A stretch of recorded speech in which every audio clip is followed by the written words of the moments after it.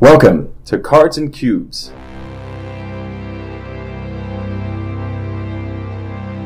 A show about board games that you didn't grow up playing. We are recording on August 10th, 2019 at Demolition Games, located at 3300 South and 85 West, Salt Lake City, Utah. If you're in the area, we highly suggest coming down to Demolition Games for some great deals. Today is episode 3, Games Enjoyed with Casual Players. On today's show, we talk about some games that we've played over the last week or so. Then we review Pipeline. Then we get into some board game questions, followed by our top 3 favorite games to play with casual players.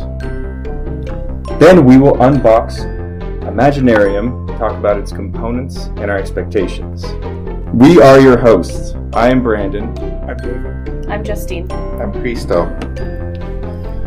So last week I opened up with talking about a game I was excited that I bought, only for the theme, which was Horrified. And I've played it 3 times now, and I think I like it, but I'm still not sure if I like it just because of the theme and what you're doing in it. Horrified is a game, it's a cooperative game for 1 to 5 players. Plays in about 60 minutes, and the weight is about family weight. The interesting part about it's a basic co-op game. You're moving around. You're basically like picking up tokens to discard them to fight monsters. It's kind of like old monsters. AMC monsters like Dracula, Mummy. Universal horror, yeah. Invisible Man, Yep. Dr. Jekyll. No, they're not in it. Oh, okay. But maybe expansions? Maybe expansions, exactly. Yeah. So it's by the same team that does all the Target games. Mm-hmm. Like, what's the... Kenny G's. Yeah, Us Feeling Saxy. Yeah. The Bob Ross one. Is that those games? Mm-hmm. And Villainous. Villainous is one of those games. I'm hoping it gets popular enough to where they'll just release expansions and just add more monsters to it. The cool part about the game is you could add in... The monsters have like a complexity level of low, medium, and high. And you can just put in 2 monsters of low complexity and play with kids. No problem. You could ramp it up by putting in the harder monsters, and you could put in 3 or 4 and just have yourself like a harder game. The complexity doesn't change. It's still a pretty straightforward game. I think I like it. I think it's one of those that will stay on the shelf, but I'll play it like once every Halloween. I have a question. Actually, you had a really short game, if I remember correctly, on Thursday. Yeah. How did you feel about that? Did you feel like luck did it, or kind of, I don't know, how did the monsters work? Okay, so the monsters work very simply. They all work the same way. You pull a monster card at the end of your turn, and it's going to have a number on the top of it that like allow you to seed the board with these items. These items are going to be discarded in order to deflect monster hits, but also to discard in certain ways depending on the monster to advance towards defeat and then defeat.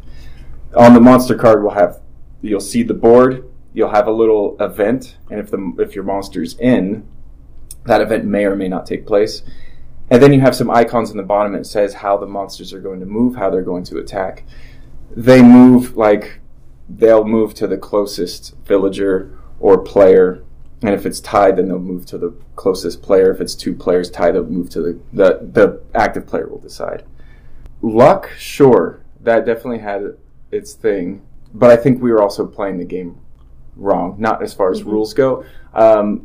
So you could pick up tokens as you're going along, and these, like I said, are going to be like shields to deflect monster hits. And I think how you play the game is you just like, everybody, before you even start doing anything, you just go and pick up as many tokens as you can. So now you have all these deflections. So maybe we would have won. We lost by the terror track. We had 4 monsters in, and it was probably too much. I think 3 is probably the sweet spot. Yeah, I think we had 4, and they were 4 fairly difficult monsters to defeat, I feel like. Yeah, there was... I put in 1 easy monster and then 2 medium. Mm-hmm. And then 1 really difficult one, right? Yeah, oh yeah. How does it stack up against Pandemic? Because I've heard it's being compared to that. I don't really like Pandemic. What? So, like, it's not maybe the best question for me. I like this way better because I like the theme better. Okay. I'd way rather be, like, having fun defeating monsters than... like an outbreak of diseases. Would you like Pandemic better instead of little disease cubes? They had just little tiny monsters. No, that's the thing, because they have that, right? Because like Cthulhu Pandemic. I haven't played any of the Billion expansions. I had spin-offs. I had no interest in any of the pandemics after I played the first one. Because if it's the same system, I don't really care for it. Like I said, this game is like simple, but it's just fun. It's like if you ever seen the movie Monster Squad from like '87 by Fred Decker, it's like that. As far as me for like Pandemic versus Horrified, Matt and I were looking at buying Pandemic Fall of Rome because we have a person that we play with who's kind of newer to board games, and we've been playing co-op games to end the night with him. Sure. And so we were looking at Fall of Rome because that interests me a little bit more than the other Pandemics. But after playing Horrified, we're actually probably going to pick up Horrified and play with him. Cool. Yeah, that's a perspective of somebody who's played both. Jacob, you played some games? So yeah, me and Justine actually played the same game on Wednesday. Russian Railroads, and we played it with the expansion American Rails. For whatever reason, the expansion doesn't cost that much money, which is a little strange. But yeah, we set it up there. And I loved it. I thought it was fantastic. It's one of those games that I wish I knew more genre games of this type where you almost, when you play the game, you're trying to almost break the game. Like, it feels like, I think Seasons is the only one I can think of that one where it feels like when somebody wins, it almost feels like you're like, wow, you found like a loophole and you just went crazy off the charts with this one and you comboed 6 things together. Every move you feel like you always got something to do there. You always feel like you got 20 irons in the fire. There's always things going on. You're always like, oh, I can go here, I can go this one. Just a lot of delightful decisions in that game. I don't think I came close to winning, but I enjoyed myself every move of that game, every turn of that game. I was invested throughout the game.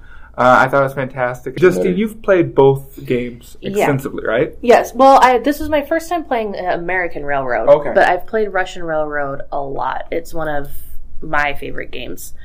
And it's different enough. I feel like they're almost 2 different games in the same system because you do the same, you have the same board. It's the same board as Russian Railroads, but your player board's completely different and it works completely different. You have new abilities that you unlock as your track moves down. You have boulders that get in your way that you have to blow up by unlocking them. You have 2 factory markers. I can't remember what they're actually called in the game. And then it adds this stock market mechanic that to me is a stock market really in name only. I mean, it doesn't, there's no stocks really involved, but it's definitely you're getting rewards as you go up the stock. It's not an 18xx thing, if that's what people in the audience are thinking. It's just a weird... Yeah, you're not adding money into it. Yeah. You just pay $1 to get your token on the board. Stock is the theme, but it's not really the mechanic. Right. That's... I almost just think it's kind of like an overlay to the game. Like, I like Russian Railroads, and I like American Rails, and I think they're different enough that one doesn't really replace the other. I have a question, actually. How do you feel about the replayability of Russian Railroads, since you played it a lot? I've played it just one time. I felt like it was kind of a very, like... similar game, like I'm guessing in subsequent games you do the same things but better. The variability, I think, is the engineers that come out. I think that probably changes up the game the most. Other than that, it's like the same game. So I don't know, how do you feel about replaying it over and over? So it doesn't really change much game to game. You're right. It's just the engineers, and they're so minor, they barely change the game. I think the replayability comes from trying to do better than you did last time, or trying to beat whoever you're against. I'm one of those people who really likes to try different strategies. And so in Russian Railroads and American Rails, you have 3 different tracks. And my go-to strategy has usually been going with the top track and spending all of my energy on that. But there's so many different strategies that are viable.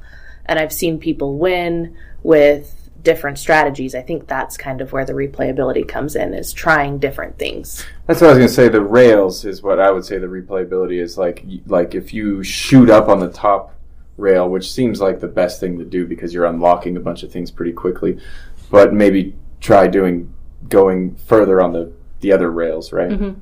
Yeah. Well, and I've seen people win with strategies that I considered completely unviable. Mm-hmm. I've seen people win with strategies that I completely failed at. So to me, it's like all the strategies are viable. It's just who does their strat best. Yeah. Yeah. That's what I felt like. It's kind of unrestrained engine building, and you can do whatever. It's almost like a sandbox engine building game where you can just like pick a path and try to make it work. It's interesting that way. Yeah. I guess the worker placement aspect changes the game because people choose different things every game, right? So you can't like make the thing work every single time. Right. So, yeah. So this week I played Inish. And one thing you'll figure out about me is I don't do well with confrontation and high confrontational games, but for some reason Inish is one of my favorite games of that type. I mean, I definitely don't pull it off the shelf as much as I wish I did, but the fact that we're all drawing from the same cards. So Inish is a dudes on a map game, so you've got your little pieces and they're very highly detailed and cool, and the map is pretty, and the map is being built as the game is played. But it's also action drafting. So you're going to have a hand of cards, and you pick one of those cards and you keep it and you pass it to your neighbor, pass the rest of them. And then when you get to pick your next card, you actually put the card that you picked previously back in the hand, and now you're picking 2 out of those cards. So you're not limiting based on what you picked previously. But everybody kind of has the same opportunity to pick the cards that are good. And there's no dice rolling. Any combat is done with cards, your action cards, or your life. And so instead of taking a guy off the board, you could potentially just discard a card. And I like that aspect of it, that there's no dice rolling, there's no real luck involved. You just compare guys to guys, right? Yeah. And if you have more than the other side, then you just remove one, right? You can remove a person or you can discard a card. that sounds simple. However, it's a little bit more complicated because some card effects can do things. So it's not like you just take guys against each other, because I know there's some games like that which are not as exciting. That one is because there's twists. There's twists to that combat. It's not just like remove guy or a card. You can do other things. It's also an absolutely gorgeous game. So pretty. The artwork is beautiful, and the theming of it is amazing. Every time I play it, I go home and I look for any Irish mythology I can find. I read anything I can find. So that's how I spent my night last night, was watching Irish mythology. I wanted to say something about Inish. Sorry. It's really cool because it feels very minimalistic. Like the game's kind of like very simple in a way, but it's very cleverly designed because there's kind of like a lot of things going on. There's a way where you can like pass and pass and pass, and obviously in area control games you kind of want to go last because you want to see what happens. So you want to have the last say, the last word or whatever. So, but if everyone passes, then you can't do anything and your hand is actually discarded. So there's a lot of like really cool like little things, twists that make the game really awesome. Make it feel kind of not like a lot of area control games actually, which is kind of what it is. But it's cool.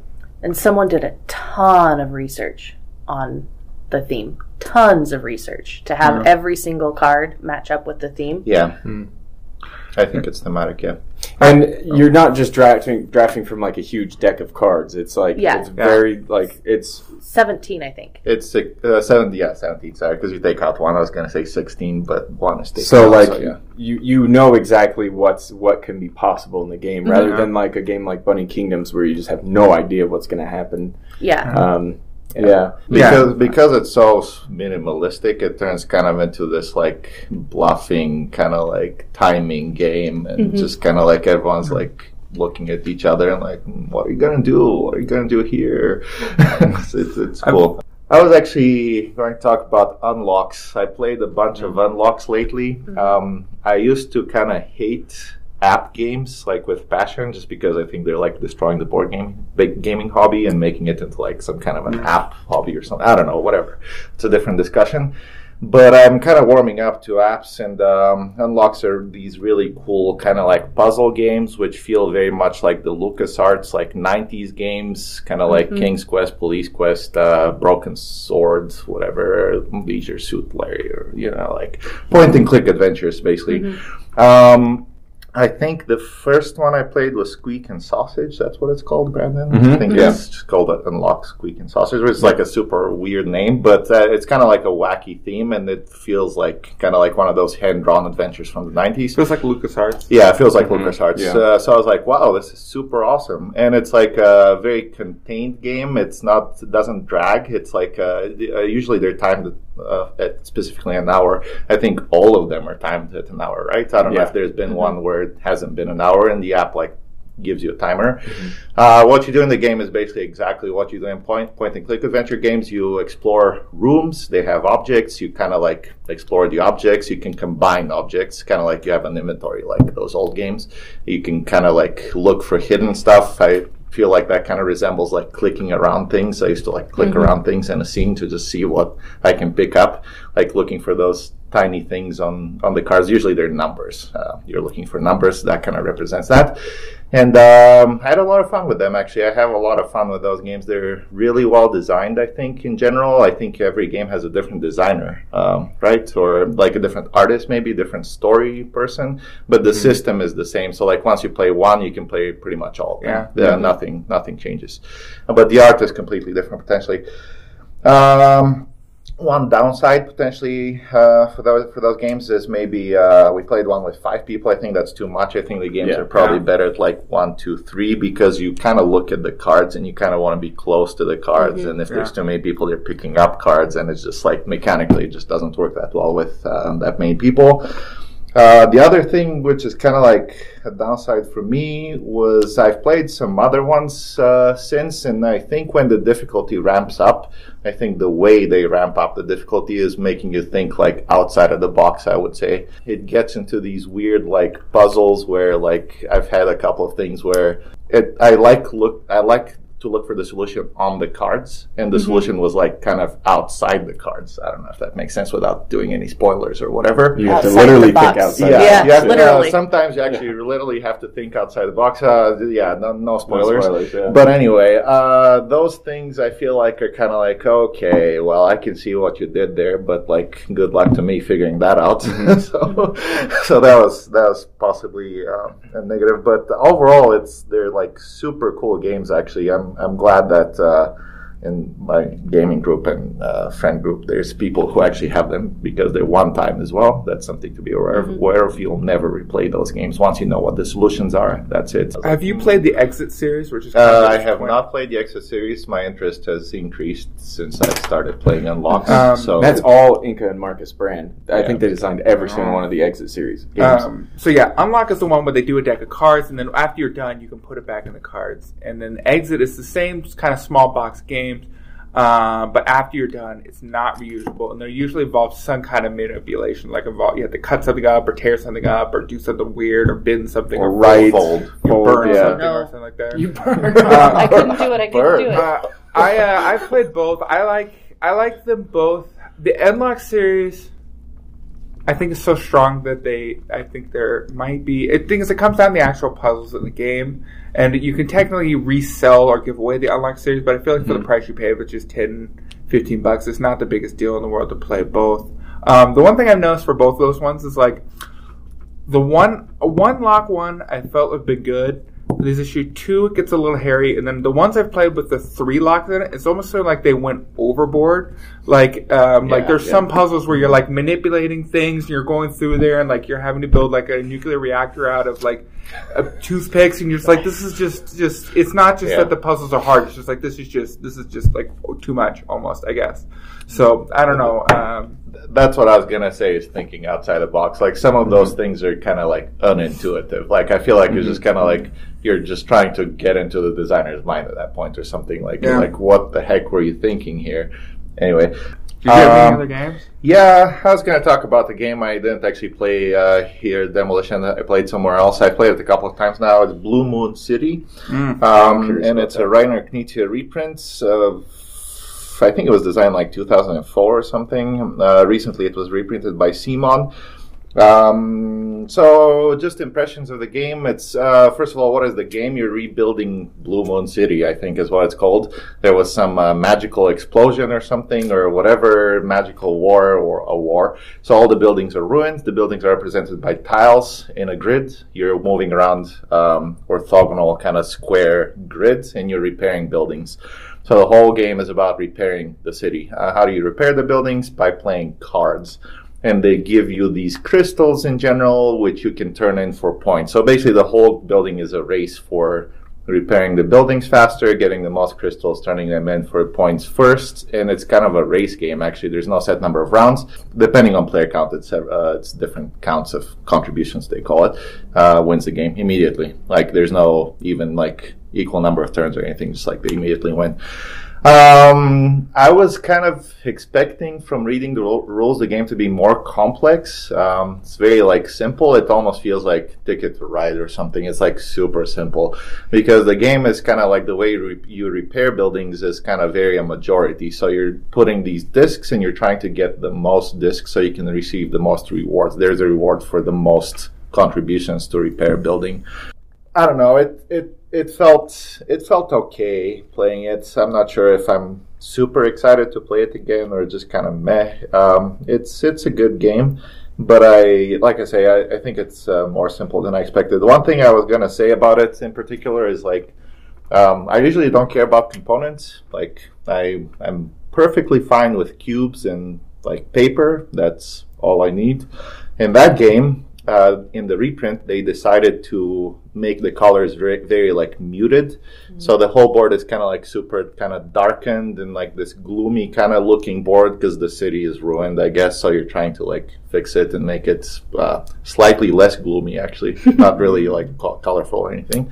The problem is they also chose very like muted colors for the cards. So they have like a dark red, dark green, dark blue, they have white, which I'm fine with, and then they chose like a shade of between red and brown and then another shade of between red and brown. Oh. So like it's just like insane. Like the colors are so close, even in good lighting. I think like you sometimes like I'd pick up a card and like compare it to the board just to like, is this the right color of the card? And it's like super important because you're trying to get matches of colors to basically repair these like buildings.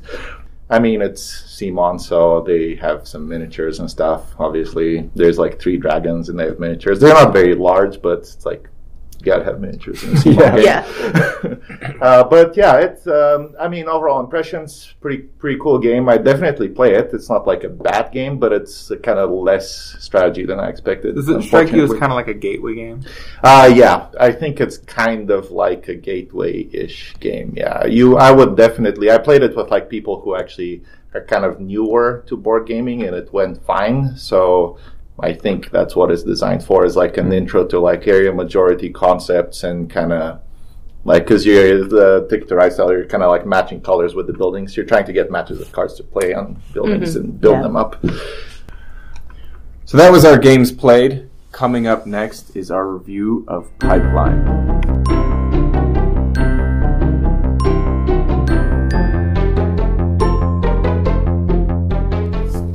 So last week we took a look at Pipeline and gave our expectations of it, and right now we're going to review it. So we all looked at the game and we were quite interested in it, quite excited, and we thought it was going to be economic Euro game that we'd all enjoy. Who wants to start on this one? I can start. Okay. So I thought it was brain melting, but in a really good way. When you look at it, the graphic design is simple. It's really clean. It looks a lot like CO2 to me. But the game is so difficult to play. Same artist graphic designer, by the way. Yeah, I figured. It's so punishing, but it's so good when you finally get somewhere. And then, it's so hard. you think it's going to be like an easy, simple, like, oh, I'm building pipes and they're different colors and how pretty is this? And no. No. Well, maybe we should just say, like, kind of go over the mechanics. So the thing is in Pipeline you have at the beginning of the game is there's just basically you're going to get 18 turns. So you're going to get 18 chances to do things. And you start off, you don't have enough money to do things. And really the game is just about time and money. Because you certainly start to realize that the stuff you want to do is just stuff that doesn't cost you time. The more you can automate, the more you can get done taking care of. Justine talked about the graphic design actually and the art. I was going to say a lot of people praise Ian O'Toole's illustrations on that game. I feel like the game has like, I don't know, I'm not going to be too extreme, but I guess like prototype level looking boards, which is not a bad thing. It's very functional, but like on the board itself, there's like a sliver of art at the top. That's pretty much it. The cover of the game is super awesome, like really colorful and really beautiful. The board itself is just squares and colors, I think. So I don't know where like the art. Well, I think that sets you up for what you're about to encounter. Well, so I would disagree because it feels like almost like a corporate training kind of thing, like the main for a lot of the games there. I felt it worked. PowerPoint stuff there, presentation. But, almost kind of the stuff there. I felt the art design kind of worked. It's probably not like my favorite thing there. It's not as beautiful as some games I've seen there, but I thought it's definitely works. It's definitely pretty to the eye to me. Brandon, what were your impressions of the game? Okay, so yeah, you're going to certain spots to get pipes. Pipes are like a mini game that you do. But you're investing in oil and you're trying to refine it. That's the overall premise of the game. I feel like there's a lot there. I would say this is for the people that like what I call the like chess players who like to explore a game many times over. And for those players, this game is perfect. For players like that just want to play all the new stuff and explore different mechanics of different games and new designs, man, this one hurts a bit. So I feel like I take a step forward, then I take 2 steps back. Yeah. I'm buying stuff to make more money, to get more money because money is points. And I feel like you can either walk away from this game saying I'm never going to play it again, and every time I hear the name, I feel a sharp pain in my eye. Are you talking about someone at the table here, Brandon? Yeah. Or you can say, gosh, what a challenge. I want to take that challenge and I want to try it again. I'm somewhere in the middle where like I'm reluctant to play it again, but something urges me to have to play it again. I'll use Brandon's expression or impression of the game. You feel like you're drowning and you're coming up for air. That's what the game feels like. He was telling me that. And I think that's a pretty good like metaphor of what the game is. You feel like you're starting like, I don't know, like 6 feet under the surface of the water or whatever, or underwater. You're like trying to just come up, take a breath, and then you sink again. And it's kind of over and over. And by the end of the game, you can just about swim. That's kind of what it feels like to me. But not in a fun unlock way. Yeah. I think it's interesting because I think we all hit on the same thing. I have my metaphor for it is you think of like an engine building game, and to me this is like an engine chugging game. So you have 18 turns and you spend 6 of them building your engine, 1 turn running your engine, and then you use the money from running your engine for the next however many turns to try and like build up enough to run your engine again. And it's like incrementally better than it was the last time. So yeah, I get what you're saying, like the drowning. I thought the game was boring. I was bored while playing it. I didn't want to play the game again. I just felt the game doesn't give you a lot of stuff to do stuff, and so you feel like you're constantly just like getting tiny points to build something. Everything you do feels unsatisfactory in the end. It also sets up perverse incentives. So at the end of the game, I set up this play where I sold this oil to the market and made a bunch of money. And then I noticed the in-game conditions. I would have made more points at the in-game if I had just left that oil sit there, which is weird. I feel like games shouldn't do that. And I feel like a lot of this game feels sort of pell-mell like this one, where it is a system. And I guess if you can derive some satisfaction from solving that system, I certainly see that. But I don't think it's a fun system to solve. And I feel like we should be asking more for our board games. Another thing I want to hit on is this game, I feel like a lot of this, the design of this game is really clumsy. So you have a design track. So before the game, you have 5 different design trees, tech trees, that are coming through. And the game just says, so you're going to go to one tech tree, and then you just get to close off another one, another random one. And it feels like it's sort of trying to force the way of like the conflict on this one, because you don't even have to take the action that you're blocking another player from. It's so, in other games, if you hate draft something, you actually literally have to draft the card you don't want the other player. If you go somewhere, work a placement spot, you have to go somewhere. This one just says, no, you're just going to block the other stuff. But it's also making design that's just impeding other players for no reason. And the other thing about this is, so you go on one tech tree, and you get to block off another tech tree. And so that means there's only 5. So that means the first 2 players could block off 2 tech trees. Second 2 players could block off another 2 tech trees. Or 3. Or 3 for these issues like this one. And then it's just like other people just don't get, like, you don't even get to use this tech tree. It's like not even an option for these people. It's just like, I guess one of the big things about this game, and especially contrasting it against another game I played and talked about this game this week, which is Russian Railroads. This game, it feels like you don't really have a lot of options. You start off with too little money. You don't really have, there's not a lot of options for path. You're basically just trying to, like, I need to do whatever I can just get some extra money back in my pocket. You can take out loans, but it takes one of those 18 actions to get loans, and you can only take out one loan at a time. And then the loan structure is also, like, brutally punishing for this issue. So it's not like you can even just say, like, oh, you know what I'm going to do? I'm going to take out a bunch of loans and see if that's a viable strategy. I felt like this game didn't really have a lot of options. None of the options excited me. I think at the end of the day, it's a bad and dumb game. Tell us how you really feel, Jacob. All right. I'll follow that by saying, actually, the tech thing felt really bad the first game. I thought it was broken. Actually, we were talking about like house ruling it. Subsequent games, I'm not sure, but it definitely feels like unnecessarily brutal. To Jacob's point, I think we like some of that stuff because kind of Lorenzo actually has the same thing. Like you're going somewhere and you're making the action worse for the next person, like the towers. Obviously, like you're going to a tower and then the next person has to experience a worse time there or whatever. You can obviously still do it and pay. In Pipeline, you cannot do it. That's the difference. Like you can't pay more to get a tech. You just can't get a tech. You're just done. And they reset like 2 times per game, which is ridiculous. Anyway, my initial impression of the game overall is I kind of felt like Tolkien that way. It feels like you can kind of play the game and kind of like just do stuff, but it feels like there's potential for like really efficient and like really cool combo, like deep stuff that you can do with the game.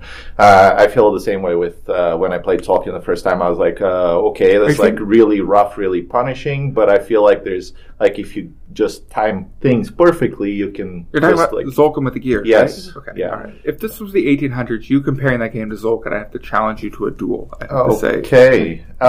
In my opinion, actually, like the feeling of the game that I got from it, the mechanics are nothing alike. The game is completely different. The mechanics are completely different.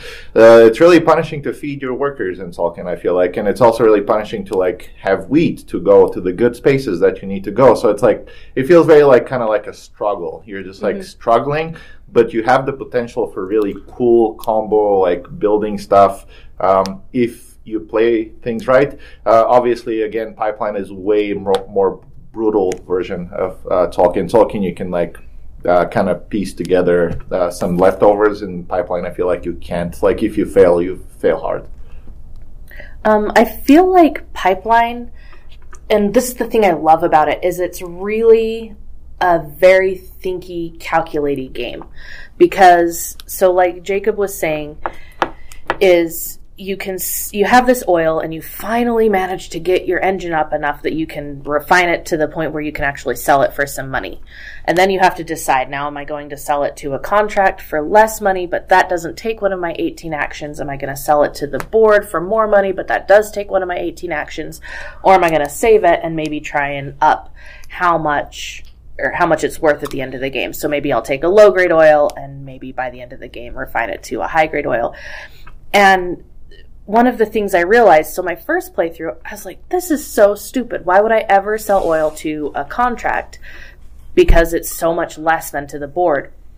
But then I realized, no, you're actually valuing how much is that action worth to you? how much is that extra action that you get by selling the oil to the contract worth? And a lot of times it's going to be worth more than the difference between selling to the contract and selling to the board, I feel like.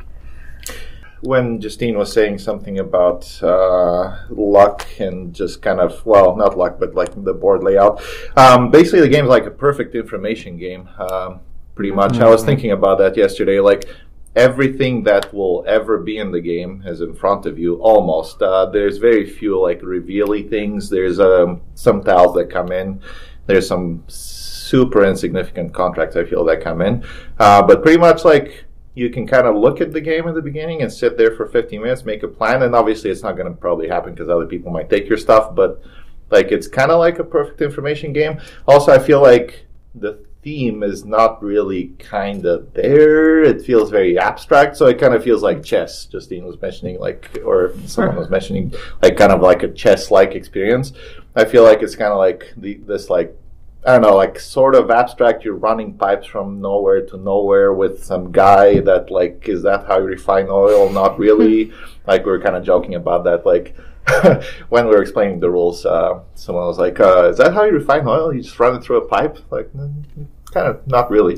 But anyway, it's almost like a running joke. But the rules are also very simple, actually. It's not very, like, many rules. Like, the game kind of explains itself almost. The only unintuitive thing is, like, refining oil. That's, like, the weird part of the game. But other than that, it's like, you go here, you do that, you buy and sell. That's simple. So that contributes to the game, I feel like, feeling kind of, like, abstract in a way. It's, like, simple rules, perfect information, and, yeah. Yeah, I agree. I think this should be categorized as an abstract game. Mm-hmm. I feel like if you master this game, you might be able to go get rich from Wall Street. Mm-hmm. But I also feel like the designer is playing a cruel joke on Eurogamers. I think a picture you took of Matt playing this game a couple nights ago really illustrates what it's like to play Pipeline. The faces of Pipeline. Right. Yeah. You can see that on Instagram.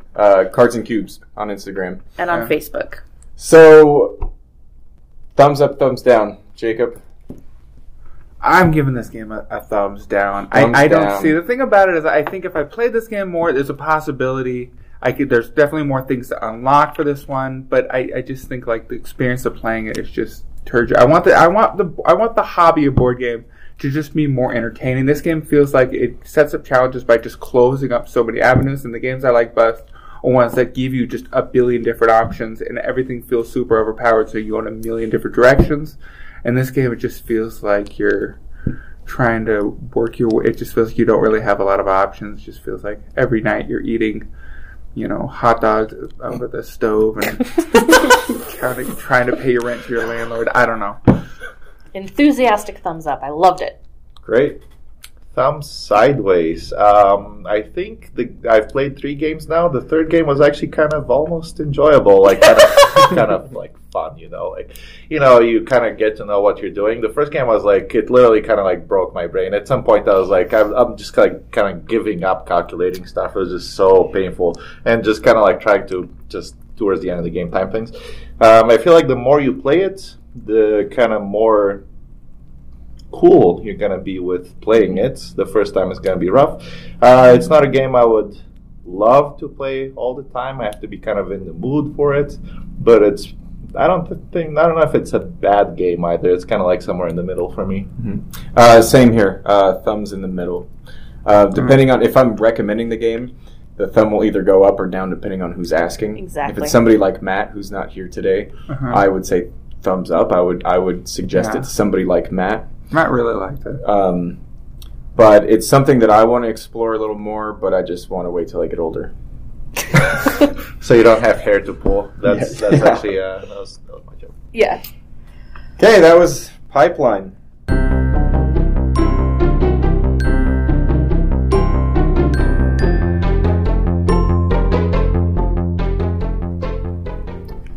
Now we're going to answer some board game questions, starting with Freesto. All right. Well, I will ask the question. My question for everyone was, Is there a game feature, mechanic, theme, or anything in the game which you consider a fatal flaw? Something which you have a severe reaction against in a game which otherwise might look great, and what is it? Basically, is there something that you really kind of hate in a game that otherwise looks good? Conversely, is there something that you enjoy so much that you're willing to kind of disregard other flaws in the game that you usually don't like? Okay, as far as hates, like I said earlier, high confrontation. Anytime there's going to be like high confrontation, I'm not really down for it. Anything that involves like hexes and little plastic spaceships, I'm afraid of. Roll and move or roll for combat mechanics, I'm kind of not really into. I have some examples of games like that I really enjoy, but my biggest thing is player elimination. Are you referring to TI with hexes and spaceships? You played TI just one time, I think. Yeah, I played TI one time. I still have anxiety about that game. Twilight Imperium. Twilight Imperium, That's what yeah. TI is. I mean, I feel like everyone. I played it once. It was very anxiety-inducing, and it was like a 6-hour game. So it was 6 hours of anxiety. 6 hours of anxiety. That Yeah. sounds amazing. It was awful. Not that TI is a bad game. If you like TI, it's nothing against you. It's just not for me. But basically anything with hexes, with little plastic ships, I'm not very, I don't know, it makes me nervous. Like Eclipse is one of the ones that I'm like, meh. The thing about this topic after thinking about it is I really like to think board games that for any mechanic you can think of or any kind of thing in a board game, there has to be a way to do it right. So like player elimination is bad, but if you think a game like Love Letter or Coup, they do those games right. So like, I guess my fundamental thing of this, I want the answer to this to be no, because I want for anything you say, there's a way to do that in a way that changes things up and makes me like it. So like a lot of times I don't like area control games, do on maps, but I absolutely loved Inish. And they managed to do it in a way and do a thing like that one. So I'm going to be an idealist and say no. The closest thing I have for both of those ends of the spectrum, love, hate, is I think time. I think games that are on shorter end are a lot more forgivable for having mechanics that are a little more random, things like that there. If a game is in and out, and that's why Coup and Love Letter works, I think, when they have those elements of player elimination, is that the rounds and you're eliminating, you're over in 2 minutes, and so it works well for that one, because you're having those moments where people get eliminated, but no one's out of the game for too long for that issue. And on the longer end, how fun is your board game going to have to be for me to want to play it for 8 hours? I don't know. I can't think of off the top of my head. The only one I can think of is TI or Twilight Imperium, and the one time I played it, I didn't have a good experience with that one. So remains to be seen. Maybe there is a board game out there which, it's an all-day experience and it's just this big thing. It's the game that when I hear people talk about Twilight Imperium, I have that same experience where it's a big epic that I can go on and tell my friends and neighbors about and write an epic poem about. But I think that would be my answer. That's an interesting answer. I like it. Roll for resolution, like Justine was talking about, whether it's combat or Feudum has that weird thing where you roll the dice to see if you're going to continue the round or something. Do you remember exactly how it was? It was just kind of weird. That's a really random, weird thing, because I'm going to talk about it in my for a different reason. I'll wait, but my thing. But any games that's like roll to see if it's happening or not. Yeah. Like there's some games that are like not forgiving necessarily, just that like I don't mind because it's the nature of the game. Like something like Memoir 44 or 878 Vikings, which are games that like, by my own nature, I shouldn't like, but for some reason I just have fun playing them. But if they were to change it to like you're playing cards for combat instead, I would like that better. So roll for resolution really like turns me off in a game. All right, I'm going to answer my own question. For me, it's kind of like mechanics which kind of wreck planning in a game, where there's a game with like a lot of planning, and someone just comes around and like, well, just kidding. The thing you've been doing for like the last 5 turns is worth nothing. So congratulations. Anyway, speaking of Feudum, that game has a random game ending, which is like, I don't know, you're planning to do stuff, and it sometimes might matter. It might be a big swing of points, and like you're rolling to see if the game ends, which is just crazy to me anyway. I have like really bad reactions against things which randomly decide the game length. I've noticed that kind of bothers me with things. Or just another one was actually recently King's Will. The players decide the game end on that one, and the difference might be like a lot of points or like 0 points if you don't get to do like a particular action before someone just chooses to end the game. And I feel like that's like a really kind of like something that bothered me in games, is just like when someone can come around, or the game itself can come around and just kind of like wreck a plan that might result in like a huge swing of points towards the game end. Does anyone want to talk about positives and Yes. about positives? I love positives. Yeah, positives. Okay.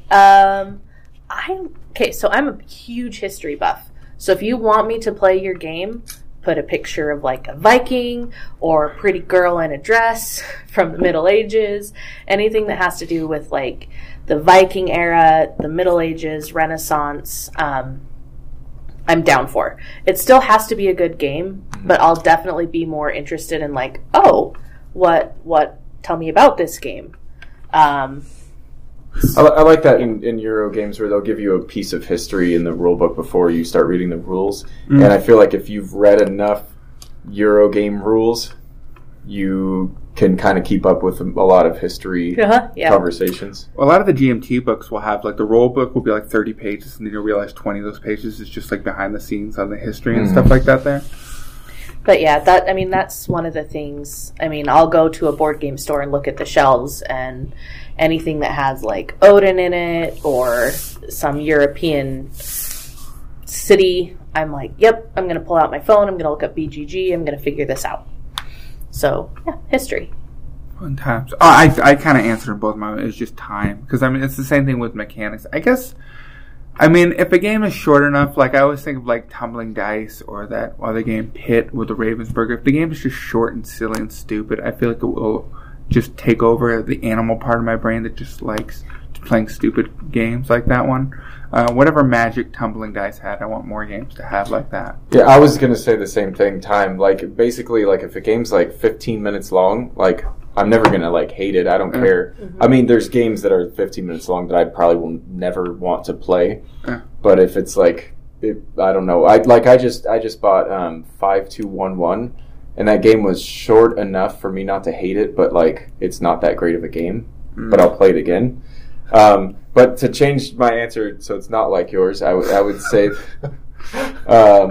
As like a worker placement spot, I beat you to there. Yeah.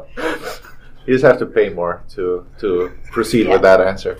No, I'm sticking to that. That's fine. Okay. You have to pay me $10 then. So. I'll pay you $10 and I'll stick with your answer. 3 points to Jacob. All right. The games which I like, or things that I like in games, actually are asymmetry, uniqueness, and like sci-fi stuff. More like hard sci-fi stuff, not like fantasy sci-fi, but just like serious sci-fi. Like you're like calculating stuff, and it's like realistic. Some games which I probably shouldn't like, but I do because of asymmetry is probably Roots. That's probably the biggest one lately. I am enjoying that game. I mean, I'm not sure I'm like ultra crazy about it, but it's like a game I would not play if it wasn't asymmetric and interesting. Like you kind of play 6 different games or 5 or whatever, however many people are involved on the same board. It's very asymmetric. It's got like resolution of combat with dice. They're like mitigated, but still it's like, am I really playing this game? Like this is crazy. But I am playing that game. I like unique games, like I was just going to mention some names like Sanssouci, Familia, Karmaka, Dungeon Pets. Like those are games that because of themes or other reasons I kind of wouldn't look at regularly, but just because they're kind of unique. Like there's something that feels like cool about them, like the Dungeon Pets, like needs system, the Familia, like what is this game, like set collection, deck building, like something, hand circulation. The Sanssouci, just like tile placement, but like you can kind of mitigate it depending on things. Like just like these like unique things in games are really cool that I enjoy a lot. The sci-fi stuff that I have listed here, I've just made like a list of potential games, possibly games that I wouldn't like that much otherwise, like kind of space race for the galaxy type games. I'm not sure if I'd like them that much without the space theme. Recently on Kickstarter, I was looking at like One Small Step, just kind of like games with weird mechanics, which I probably would not play if they weren't like hard sci-fi or post-apocalyptic or something. And those are games that I really enjoy. Yeah, that's interesting because like I always say that I don't care about theme. Like I play Euro games, and those are typically just like pasted on, and you're not doing what you would be doing. Like the theme and the mechanics don't match.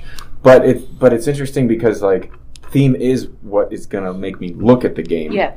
Now it doesn't make like I like horror stuff, but I'm hard pressed to find a good horror game. You know, like even like Horrified, I don't think was like something that I'm excited to play again and again.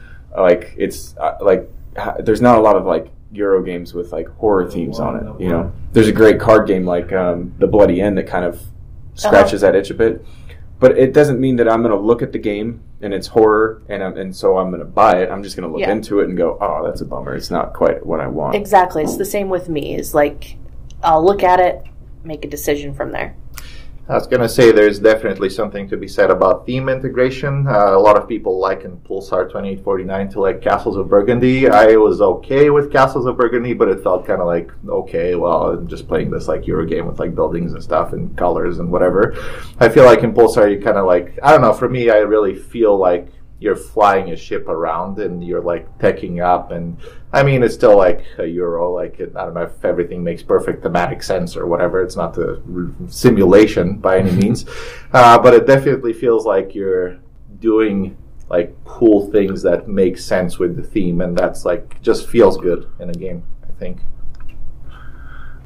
Okay, my question is there a game or a type of game that you like just because of the nostalgia of a game that you played when you were young? So I'll just answer it first to like give an example. Like roll and writes are like huge right now, and there's a lot of people that are like cold on them or hot on them. And I like shouldn't like these games, but I do because when I was younger I played a lot of Yahtzee. Mm-hmm.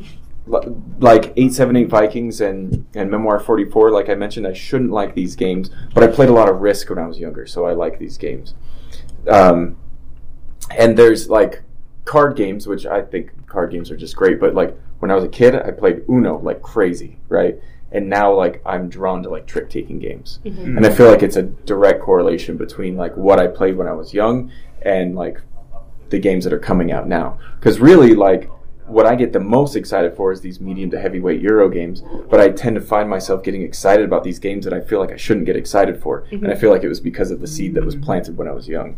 And I definitely played games when I was a kid, but I can't really think of anything that really relates to it. I think the closest I have is I've always had sort of an affection for Monopoly, even though that's sort of the poster child for a bad game in our community. Like if you said right now, would you rather just play Smash up a bunch of times or play Monopoly, I would definitely say Monopoly. I might pick Monopoly, actually. Yeah. I don't know. Yeah, like, I think I would be down to play Monopoly like probably once a year. It'd have to be a thing where it's like we're going to play Monopoly, the thing there.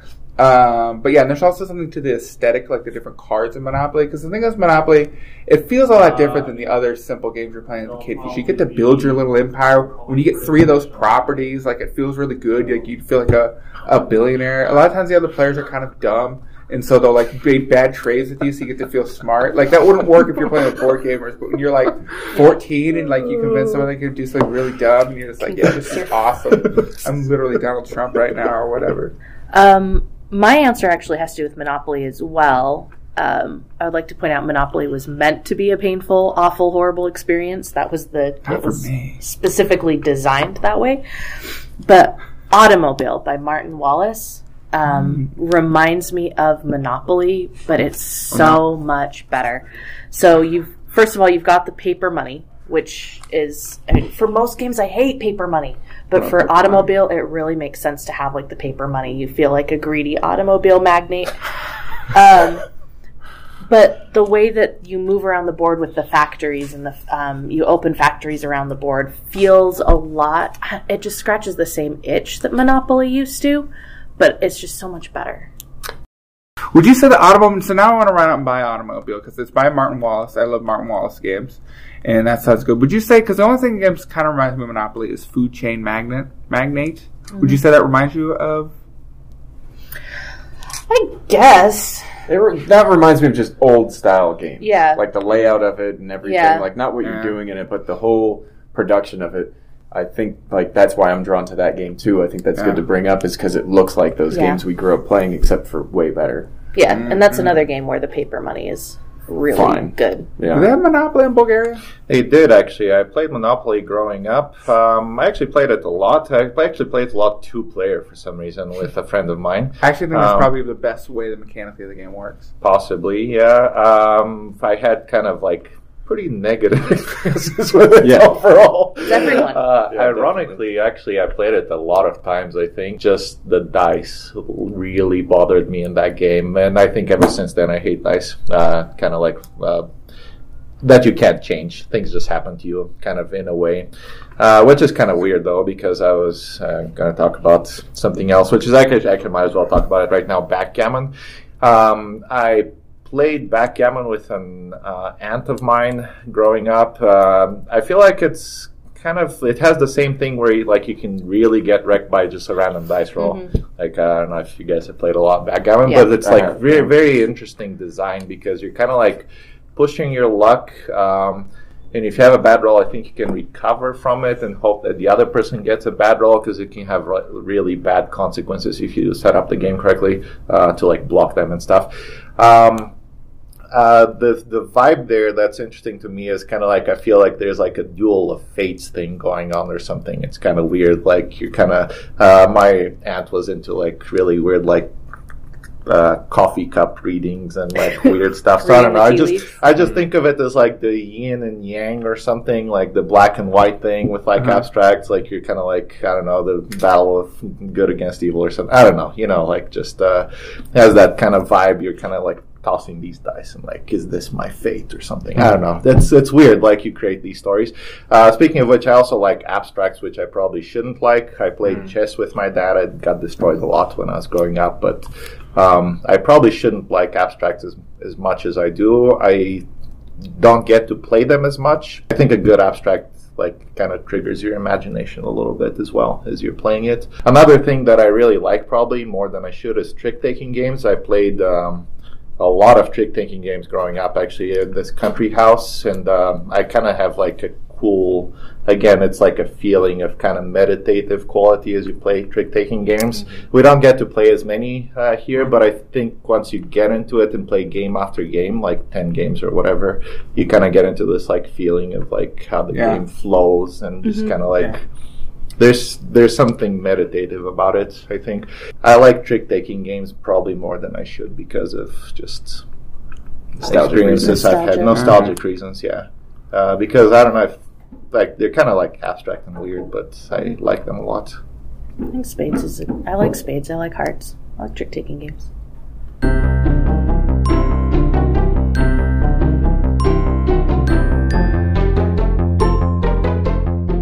Alright, so now it's time for our top 3 favorite games that we enjoy with casual gamers. I'll start this off with my number 3 being Luxor. Luxor is one of those games, of speaking of which, like that kind of feel like an old, it almost feels like Parcheesi in a way. It's set collection, you're going around in a circle or like board trying to get to the middle first and trying to set up your pawns in different ways to be able to get things. The most interesting part about the game is that you have 5 cards in your hand. You can only play the rightmost or the leftmost, and then when you get new cards they go in the middle. For me it's like really easy to teach people, and people seem to pick it up. Casual gamers seem to pick it up very easily, and it reminds them of board games that they're already familiar with. So it's like it's fun for them, but then it shows them as well like that there's decisions and strategy. So that's Luxor. So my first game of 3 games is Decrypto. We've talked about Decrypto on this podcast. Hopefully everyone out there in our listening audience has got a chance to play it, where you're setting down clues for different things. I think it's a game there people paid to pick up very easily, and because it's not typically a lot of the same board game skills that we've developed. It's just things about giving clues and being clever that people can interact with it in a very intelligent way quickly. So a lot of times people where other board games they might bounce off because this game is just a game that just uses words and just uses your intellect. People can just sort of absorb it and sort of be very smart and clever with it. And I always just like hearing what people do as their clues, how people react to it. And it's a game I enjoy regardless, so I love that I can play this game with board game people. I can play with people who don't normally play a board game and have a fun time. So let's do Crypto. My number 3 is Pandemic, which I think is interesting because earlier I said I'd actually rather play Horrified. But as I think about it, Horrified, you have to basically teach the monsters every time. So this is what you're trying to do with this monster. This is what you're trying to do with this monster. But Pandemic, you're kind of trying to do the same thing every time. Mm-hmm. And I think it's co-op, so you're working towards the same goal with everybody at the table. So your new player isn't going to get completely crushed.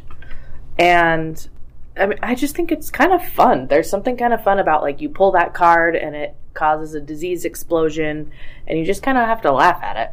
Co-ops are good to like introduce to like new players and casual gamers because you're like you could help them take their turn without them feeling belittled. Yeah. My game is very similar to the Crypto. Actually, the reason I didn't put the Crypto on there is I feel like kind of a game you play with noobs shouldn't be easy to break, and I feel like the Crypto can be kind of easy to break if somebody doesn't get it. The game is Codenames. I might catch some flack with that one, maybe not. But it's kind of like a very simple game, and a lot of people actually don't like it because you're like staring at words, and like the code giver might take a long time giving their clues, so there's downtime or something. I mean, I don't know about those criticisms. I mean, a lot of games are like staring at cubes or whatever, so I mean, whatever. But I really like the simplicity of it. I think it's like very simple, but you kind of get to know what people think. It's very like easy to integrate new people as they're walking in. It's very easy to teach. Like it's very kind of it's not really difficult. It's not really easy to break. It's very resistant to like, I don't know, someone doesn't know what they're doing. Like, because you can discuss things. It's kind of like you can listen to them, but it's just a cool kind of like party atmosphere game where you can kind of cleverly think about how people think about concepts, which I think is kind of cool. Like, you know, like somebody might give a clue where you're like, well, I didn't think of that word that way. And you kind of get into people's brains a little bit, which I think is kind of cool with that game. And it's very easy to play, very easy to teach. Kind of like goes fast-ish if your clue giver doesn't take forever. And I think it's just generally good. Mm-hmm. Yeah, Codenames is, I think, great to introduce to newer players. Like you don't have them be the code giver, obviously. Yeah. But like Risto said, like they could just be kind of off to the side, and you could listen to them here and there, or not listen to them at all, and exclude them, and then they'll never play games again. No, I'm just kidding. Yeah. My number 2 is Camel Up. Camel Up's just a bidding game. The camels are going around in a circle, and you are doing various actions to invest money in them and hope to be right. It's a game of statistics, so like you could play with like serious gamers who are just thinking about all the statistics of the possibilities of how the camels are going to move and what the most viable thing to do is on your turn. But with casual gamers, to them it's just like pure fun, you know. And the newer version, the second edition, has like this really cool like dice rolling thing. It's a pyramid, and you press a button on the pyramid and the dice drops out, and it's really like aesthetically pleasing. And same with it has like a unnecessary pop-up palm tree thing like by an oasis. It's just like completely unnecessary, but like if you bust it out to like newer gamers or casual gamers, they're gonna like the look of it a lot. It's fun, and it's basically like a roll and move. You're not moving yourself, but the camels are moving from rolling and moving. And so again, it's like something that they might be familiar with. It's something that doesn't typically go over anybody's head, and that they just like have fun. So my second one is I really wanted to choose sort of like one I felt like could be like a nice kind of Euro game to introduce to people. And I settled on Castles of Burgundy. I think the thing about Castles of Burgundy is the game fits together and flows together that's easy enough for people to grasp, and people can kind of understand board games of being this kind of puzzle that people enjoy. for that one. I just think it's a solid game, a game you can play, and I just think it's something to be like, okay, board gaming is this, and it doesn't necessarily have to be this party game that you can play with people, or it doesn't have to be the games you associate with your childhood. It can be kind of this thing where you're trying to score points, and people can kind of understand that. So Castle Burgundy was my number 2. My number 2 was Azul. It's super simple mechanics. There's some depth there strategy-wise. And it's one of those games, kind of like Camelot, that if you pull it out and show it to people, they're going to immediately be interested in what's going on because the pieces are beautiful. The board is gorgeous. My game, my number 2 is Karuba, actually. Basically, the game, a lot of people call it Gamers Bingo. It's probably about accurate. The game is you're trying to lay tiles on a board to get these explorers kind of to these endpoints. And someone shuffles their tiles. They pull out one tile, and everyone puts the same tile on their boards. So you could totally do what someone else is doing just perfectly, just follow exactly what they're doing on your board. But it's kind of an interesting thing with human psychology. I guess you think you can do better than other people, so you start diverging, right? You just you immediately I can do this better than the person to my left or to my right. So you just kind of start diverging there, and then it just goes from there.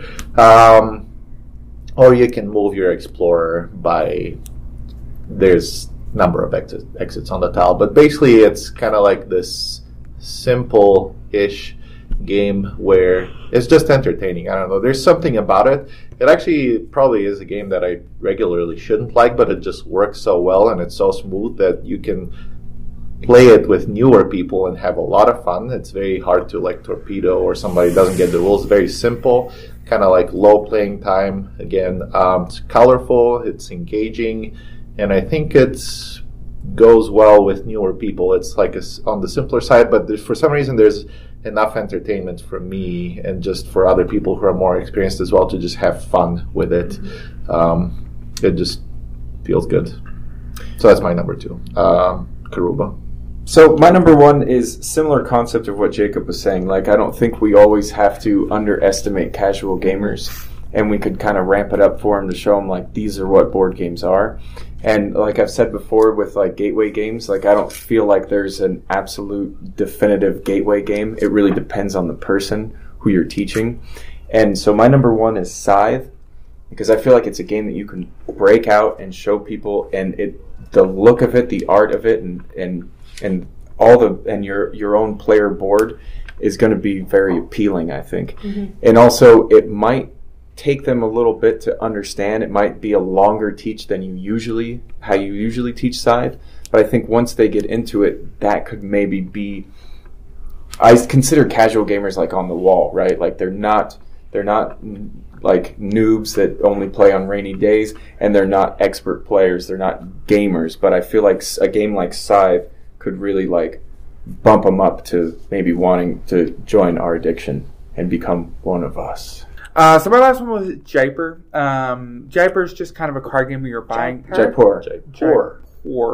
Again, cards, cubes, and complex punctuation, guys. It's actually a city in India. I think I've looked it up. It's an actual city in India. I think that's what the name of the game is. You're playing in the market of that city thematically or whatever. Yeah, so there's a market row, and Justo said, you're trading different goods and taking things from the marketplace.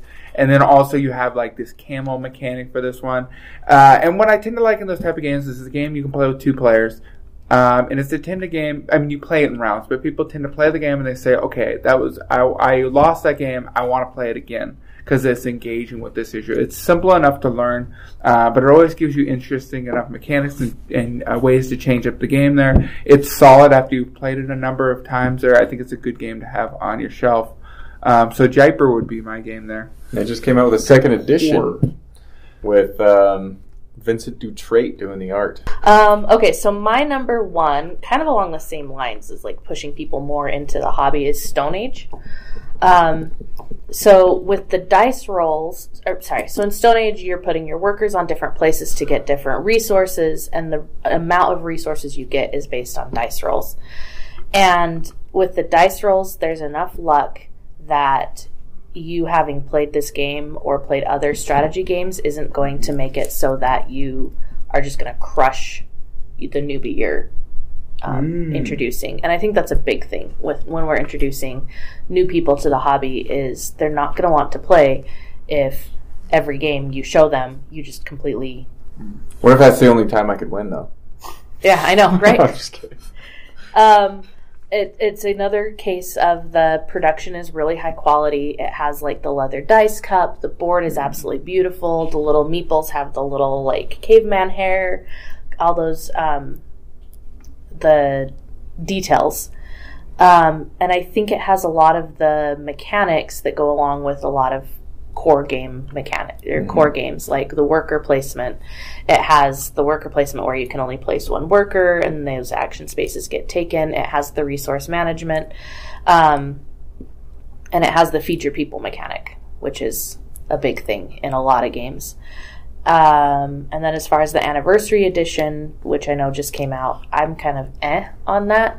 I think that the base game is cute enough. I think the anniversary edition, like if you're really wanting snow, yeah, if you're wanting something different, and you know the meeples are screen printed. Snow, yeah. If you want snow, the meeples are screen printed. I think the art's a little bit updated, but has like a mini expansion. I think just like more buildings or something. But I just think the old one, the regular Stone Age, is fine. Yeah. I actually almost put Jaipur, Jacob's game on it. I feel like it's like really elegant, really cool. It does a lot of cool things. It's like very clever. It feels very clever. It feels very good. It's cool. But instead, my game is Patchwork, actually, another game which I feel like is very elegant. Like, I was just impressed at how, like, very simple to kind of explain, pick up, play, like, not that big of a deal. You just, like, play shapes, get buttons, yay. But it's got a lot of, like, just cleverness built into it. I feel like there's a lot of elegance, and I think that's, like, really interesting, especially for a new person. I keep thinking, like, they can kind of see what board gaming is about, maybe, and kind of, like, have the game be, like, a bait into, like, well, now I'll take it to the next level or something with, like, shapes or with economy or with, like, decisions of whether to move the thing forward or not to pick up a new shape or whatever. There's a lot of, like, really cool decisions and mechanics and things going on with, like, economic concepts, with, like, spatial arrangement stuff, with timing, with kind of drafting shapes.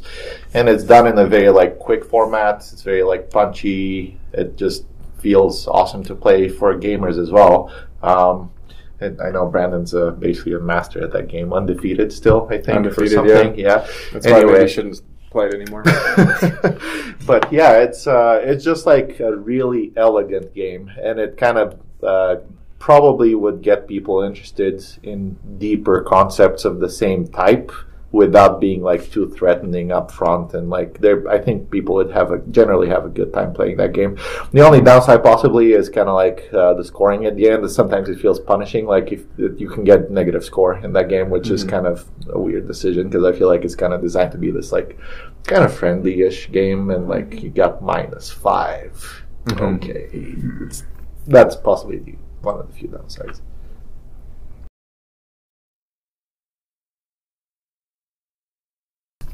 Okay, now we have in front of us Imaginarium by Bruno Cathala and Florian Sarek? Florian. Sirio, maybe? I don't know. The interesting part about this is Risto and I have read the rules for this game, so our expectations may be a little different than Justine and Jacob's. How long ago did you buy this, Brandon? I just bought it last week. Okay. They have the punch boards. And what did you use to make your decision to buy this on? Usually I don't mind Bruno Cathala games. Like, I don't love them, but I like don't mind it. But honestly, like, the theme and the art is, like, to me, like, kind of appealing, which is something we should discuss because it's like this hyper realism or photorealism art. Yeah. Like where they take like real pictures and then like add art to it. Would I be accurate to describe this as sort of resembling Salvatore Dali, like very superficially? It's not quite as surreal. Surrealism, that's what I was Surrealism, It's very surreal. Surrealism. Yeah, I mean, the theme of it is like you're working in a dream factory. Oh, that's awesome. It's definitely overproduced. It was a Kickstarter game. I bought the retail version. It's out retail now. It has this this box that Jacob's about to open. Yeah, well, this is the only board game I can think of in recent history that has like a little box inside the box. Like you could almost think of this box as being like a size of a board It game. actually goes on the board. What? Can you cover up? No, you just take this out and put it There, there. you just put this thing here or whatever. So it holds the resources. It's like there's no use for it except for it holds the resources, which is nice though. And it has like teeth on the board. It reminds me of Res Arcana actually with the resource pentagon or whatever. Yeah, the teeth are super creepy. There's like very realistic looking that's human teeth. horrifying. It's just a picture of human teeth on the board with something going into its mouth. Oh no. I'll just spoil it. It's the discard. So Yeah, it's a discard the pile. machines get eaten by human teeth. But why? Ow, ow, ow, ow, ow. I don't like it. And then I don't know how these are used in a game, but instead of meatballs, we have like full plastic. We have highly detailed miniatures. Like they're Yeah. really nice. So if you're like a painter, which I halfway am, they look like they'd be a lot of fun to paint, but also not necessary to paint because they're also in player colors. That'd be hard to paint. These are used for worker placement. These Oh, are okay. super large, and yeah, the detail is really cool. I don't know about miniatures, but yeah, like I like the hair on this one. There's like super detailed hair, on And it's all not of them. miniatures as far as like it's not a full body. It's just the bust. Of Yeah. them. Yeah. This one is kind of top heavy. Yeah, as you can That's hear, kind of he's fair. falling over. That's not great. It looks great though. Like Yeah. the design is pretty It awesome. looks The whole really production good. looks really good, really overproduced. I wonder about Expectation. I want to hear your guys' expectations before we say ours because we've read the rules. Something about this game leaves me like a nerve. Like I think the mechanics are going to leave something to desire. I don't know why I get that feeling about it. If it's reminding me subconscious of another game, Are you sure you didn't read the one? rules? just something about it. But I don't know. I mean, the art style is good. It definitely has that Kickstarter feel with it. It has the Kickstarter components. I just hope it doesn't have the Kickstarter rule set that I've been burned by so many times by Kickstarter. Can I pour these in here? Is this? Yeah, I Well, think it that's It what might it's be a supposed to little, be. yeah, it might be a little loud for the podcast, though. Now we get this like aesthetic feel. Oh of yeah, this. there you go. Justine, what do you think? So I'm noticing, like, I think these are our player boards, right here, Steph? Correct. They are, yeah. And so you've got, and we're going to have dials of some description. I'm just looking at the components and making guesses here, but I'm guessing this is action selection, Yes. and you get to select the 2 actions, right? Yeah. Where you're that's really cool. But your dials are static, so it's not like you can separate Correct. where they go. Oh, that's neat. I'm excited. Yeah, I like when games have a wide variety of actions, but they limit what you can do. I think that's a really neat thing that games do. So I'm really excited about this action selection mechanic, if that's what it turns out to be. So I'm hoping I'll like the game. I obviously have investment in the game because I bought it, but that's not a problem. But reading the rules, it seems like just kind of simplistic. You know what what it reminded me of is like just like a cooler looking, a little more involved Century Spice Road. It's kind of like I've read the rules, obviously. Engine building game. I'm not sure about the engine building part. Actually, to Brandon's point, I'm not sure if it's going to be like really that elaborate. I feel like it might be kind of like slower moving than I'm used to in engine building games, possibly. But I think you're right. no, it looks kind of cool. Actually, yeah, the production is amazing. There's player shields. Yeah, I forgot about that. Player shields are really cool. The art is probably the coolest thing about the game by far. The art is really awesome, I think. I like the art. I think the art style's really cool, and I was thinking just now, like, oh, this would be really cool to have, like, framed pictures running down my hallway, and then I'm looking at some of this other stuff, and, like, no, I'm worried it would come out of the painting and kill me in the middle of the night, but it's really cool. I'm glad you guys like it because I feel like some people don't like it. Like it's too weird and it's too like. But I don't see that in a lot of games. I like weird art personally, and I don't get to see it in a lot of board games. So I'm glad that they utilized it in this. Yep. No, it goes along with what I was saying earlier. Is I like unique kind of things, and I feel like surrealist art and just like kind of more mature stuff is kind of underrepresented in games.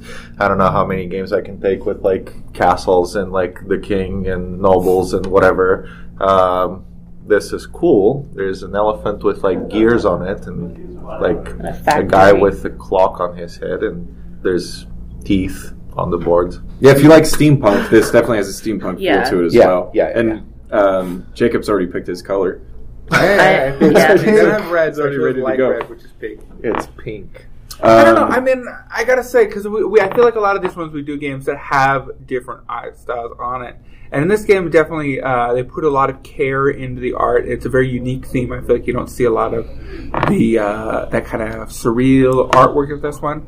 I almost feel a little put off by it a little bit there. Like it's almost trying to rally. I get the same feeling from like a little Tim Burton thing where it's just trying to be a little too weird without being grounded. But I might appreciate it more after I play it.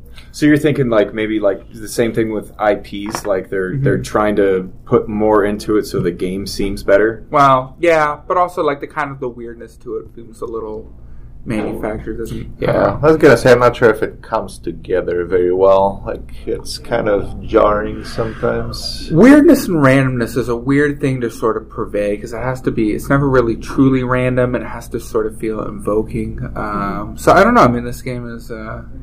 The artwork is certainly interesting. I'm interested to play it. What about the mechanics? What do you guys expect the mechanics to be as far as like you haven't read the rules? I mean, obviously me and Brandon have like a huge leg up on that because we know what the mechanics are. Yeah, I've talked about that a little bit. So I think there's going to be a lot of resource conversion because I'm seeing like 4 different types of resources. I'm seeing coal and then something that's blue and orange and wood. Yep. So I'm guessing it's going to be resource conversion. I'm seeing lots of cards, so I'm guessing it's going to be a little bit of tableau building. Yep. And then some action selection as well. I'm excited. You're right on target with all of those. Yeah, no. Go ahead. Oh no, go ahead. I have no idea. I have no idea. It wants you to think it's a worker placement game, but it's a card drafting game. Like I feel like the worker placement is just like you're putting your piece there because you're drafting cards. Like this really didn't have to be there, except for it's going to be turn order. And it didn't have to be that huge, Yeah. but it looks super cool. Yeah. So. Yeah, it looks really neat. But it definitely, I feel like, could have had, like, circles in these colors. Yeah. Like these. Yeah. Yep. Could have been a cube. Yeah. Yeah. as well. I mean, it's beautiful. They're, they look like injection molded, but they're gorgeous. All right, so we're going to play it and join us next week, and we will give our actual opinions about Imaginarium. So that's our episode of Cards and Cubes. Find us on social media under Cards and Cubes on Facebook and Instagram and Twitter. We'd like to thank Demolition Games once again for letting us record here. And again, we highly suggest coming down. It's 3300 South and 85 West. I'd like to thank Lindsay Johnson for composing the theme song. And thanks. Bye.